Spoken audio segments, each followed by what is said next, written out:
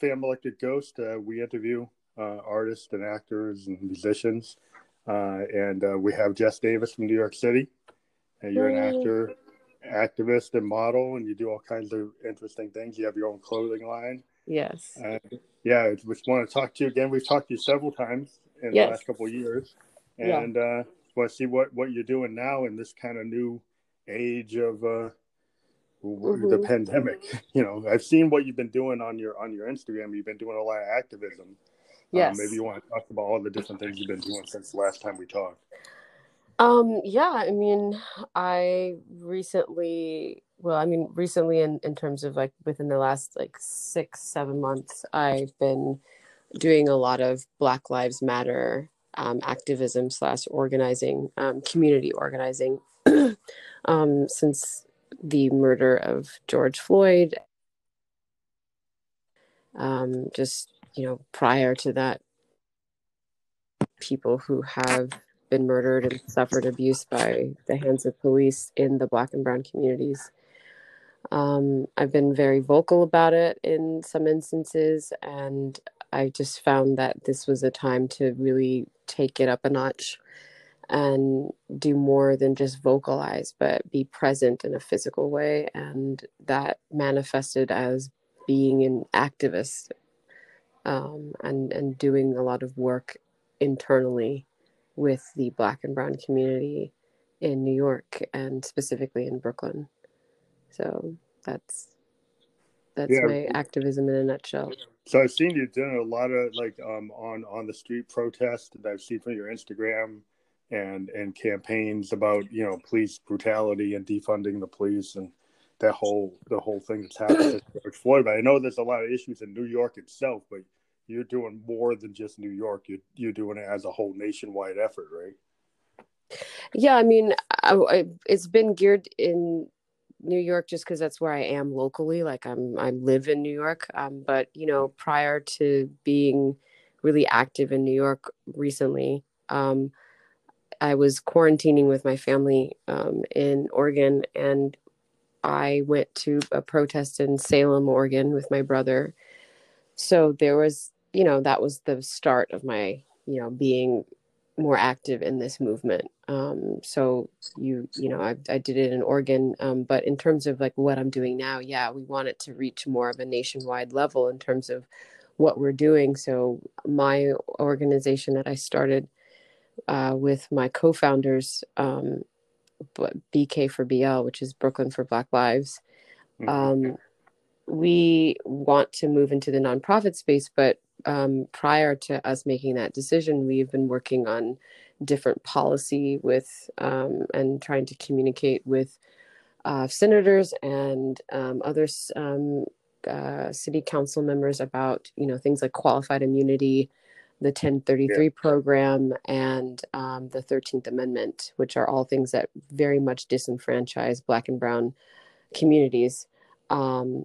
So we have connections to with legal aid supporters and with lawyers, and we have people who can draw up bills for us and bill memos for us. So we're working on campaigning our version of a anti-qualified immunity bill that we hope to get passed, or at least get seen within the next like 6 months. So we're working actively on that, and it's that would hopefully reach a nationwide platform, because qualified immunity isn't just in New York; it's all throughout the U.S. So we have initiatives like that are particular to policy and legislative change. And then we also have our community organizing and initiatives, which are mutual aid based. And mutual aid is just, aid that is given to the community by the community, essentially, because we don't rely on any policy makers or city council members to do these things. And an example of that is we recently opened or installed a community fridge in Crown Heights. And the community fridge phenomenon kind of started at I want to say in the beginning of the spring, kind of when COVID was really at the height of its, you know, chaos, right? Or hysteria, I want to Yeah, New say. York Like, got hit pretty hard, you know. yeah, we did. And I had left because my family was worried, and I did want to be close to them. They also have a beach house that I had to myself, so that was nice. So I got to quarantine on the beach, but I wanted to be here, and I really wanted to help people. Like, I had this like need to help. Hmm. So when I got back from quarantining and started to be more active in the movement, as it pertains to Black lives, I was like, well, how can we help those who are in the Black and brown communities who are affected, by COVID? And one of the ways is to provide food. I mean, everybody has been affected by COVID in terms of resources because people haven't been able to work. So a lot of people are struggling to provide for their families, and in all aspects of having resources. You know, food and clothing and supplies are all pretty much things that people don't have access to right now because they haven't been able to work. So we, Brooklyn for Black Lives, we had, late in the summer, we had an August action where did a youth we did a youth workshop, and we provided some materials, and then from there we did a school drive, and we provided a lot, about maybe 100 kids with school supplies in the Brownsville area. And then our next initiative after that was the community fridge. And the community fridge is, like I said, it started kind of at the height of COVID and in the springtime because people weren't able to get food. They didn't have food. And so these fridges, started to pop up. So just provide free food to the community, who were in need. And so we decided to take that a step further and really center Black voices around our community fridge in terms of, this is something that the Black community has always struggled with prior to COVID, is having access to healthy food, having access to food aid resources that are not just food stamps, and Yeah. so we wanted to provide, there's so many, there's so many kind of blockades when it comes to giving food to the communities that need it. And there's It seems really crazy in the modern world that you have some people in some parties that think food is like, what, it's like a luxury. mm-hmm. You Yeah. know, that they, how they, this country has the most food of like any country in the world, potentially, and then we throw food away instead of giving it to people that need it. There are certain people that think it's more profitable to throw it away than to give it to people that need it. Yeah, I mean, I think it's a lot of understanding how to um, really dismantle our capitalistic belief system when it comes to providing people with resources. Because a lot of the time it's, oh, well, like, these people didn't earn it. They're just, they're Yeah. leeches, they're parasitic, and, they're just lazy. This idea that people are just lazy when they are actually just in need because they haven't had access to resources. There's so much that goes into why people don't have access to resources, and it has nothing, really, most of the time, nothing to do with being lazy. No, people are hardworking. There's People, a lot of people that are in the food deserts that, there's food deserts, there's equality issues. People are working, all kinds of gig jobs, and they still can't afford good quality food or access to it because of where they live. mm-hmm, And then you've got, American farmers in the Midwest throwing away milk, mm-hmm, throwing away vegetables yeah, because it will increase their profit.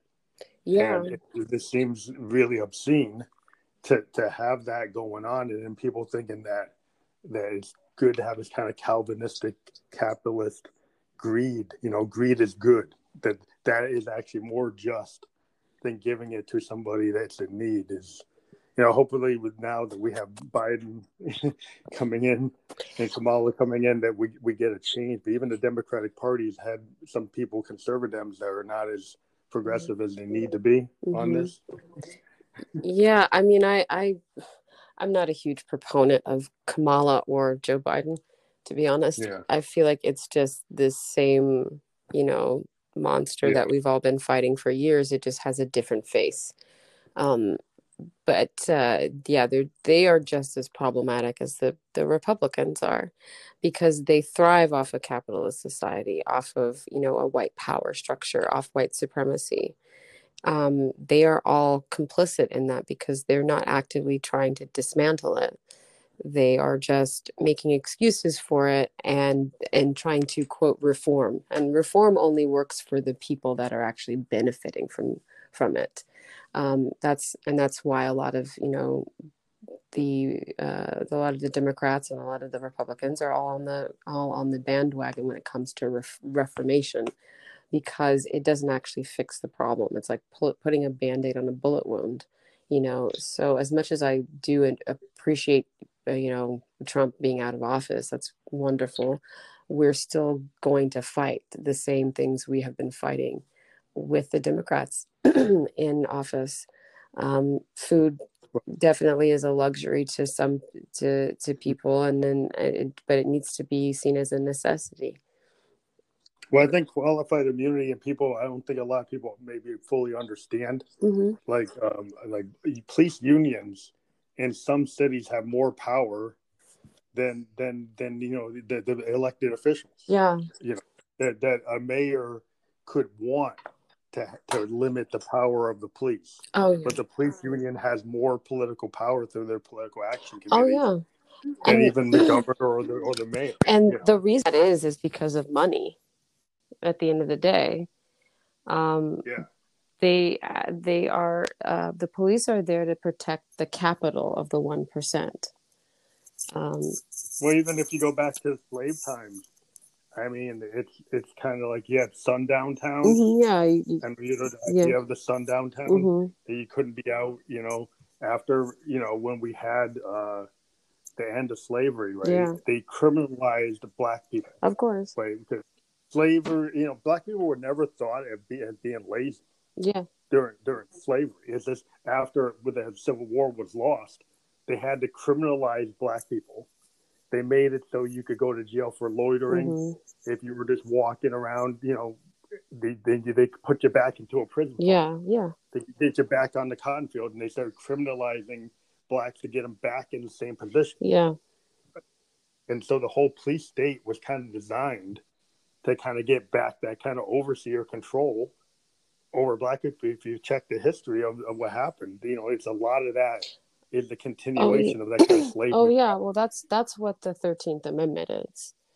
It's a way to continue criminalizing Black people legally.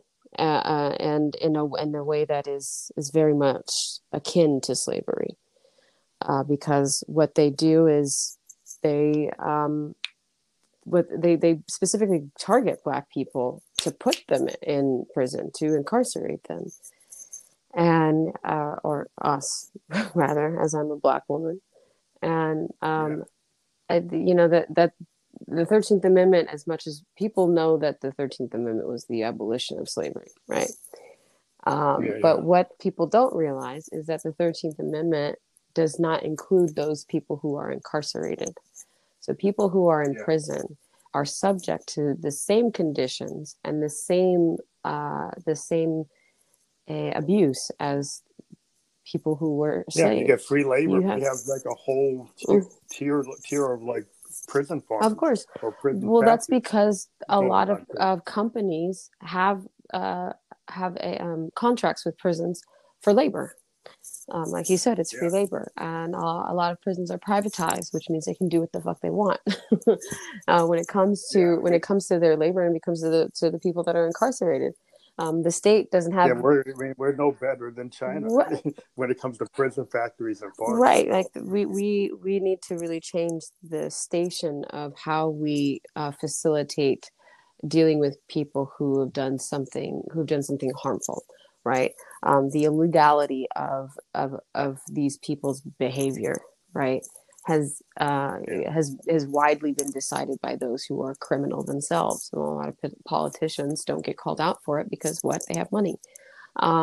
And people who are incarcerated, most of the time, they've been incarcerated for very small things, or they're innocent. A lot of people are incarcerated or not found. Well, there's a lot of quotas. I mean, there's a lot of police that have departments that have quotas to criminalize. Oh yeah. Certain well, that's groups of exactly what it people. is. They criminalize you and they put you in jail because it helps the cop meet, like you said, a quota for their, and that affects their pension. That affects how much they're getting paid. Just their livelihood in general is affected by that quota. And so the incentive is, if you reach your quota, that you will be in a better standing with your retirement or your pension or whatever, or your fiscal status, as an officer. And so that there's that element. There's the, I need to survive element that the police then play into because they want the money. And then there's also, just the private entity that is whatever corporate conglomerate that is profiting off of it. But it's also, they're trying to steal the vote. That the African Americans tend to vote, Democratic. Even the Democratic Party doesn't help us. Yeah. And so if you're a Republican, you want to limit the success of the Democratic Party by criminalizing Black folks. Oh yeah, well, it's another. Take away their right to vote. You take away their right to vote. You make it so some criminals, if they come out in some states, they can't even vote. Yeah, well, it's another form of it's an extreme form of voter suppression. And that's pretty much that's pretty much what the 13th Amendment, it works in tandem with voter suppression tactics, because you're then as a felon, as a prisoner, as an inmate, which these are all inflammatory and terrible terms to use to describe someone. And I like to use the term incarcerated person, because it's a lot of people who are incarcerated are not criminals. A lot of these.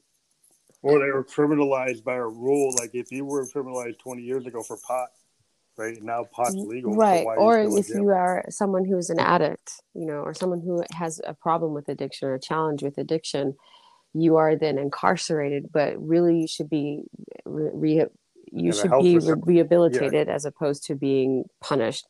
And a lot of these people that are incarcerated need to be rehabilitated as opposed to punished. And punishing does not work.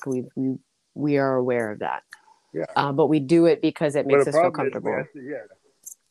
Well, I think there's a whole sector of people who are so-called Christians that believe in this kind of punishment. That they want to punish women for having children or having abortions. They want to punish people for taking, illicit substances or being, addicts. But they themselves are addicts. The same people. It's very hypocritical. There's a lot of these people that have all these high and mighty standards, but when you pull back a little bit, a lot of them have the same issues. Yeah. And it's very hypocritical, and it's just like they're just trying to show, they're trying to make themselves like standing on the bones of other people. And it's very, I think we've got a really bad example. I mean, one of the worst. We had a Stalin as a president, a white supremacist, neo-Nazi, feudalistic leaning, the most extreme version of capitalism ever, with Donald Trump. Are you still there? Did I lose you? Oh no. I think I lost the signal. Did I lose the signal? Oh, I think I lost you. Let me try it again. I can't hear you again. I'm going to start it again.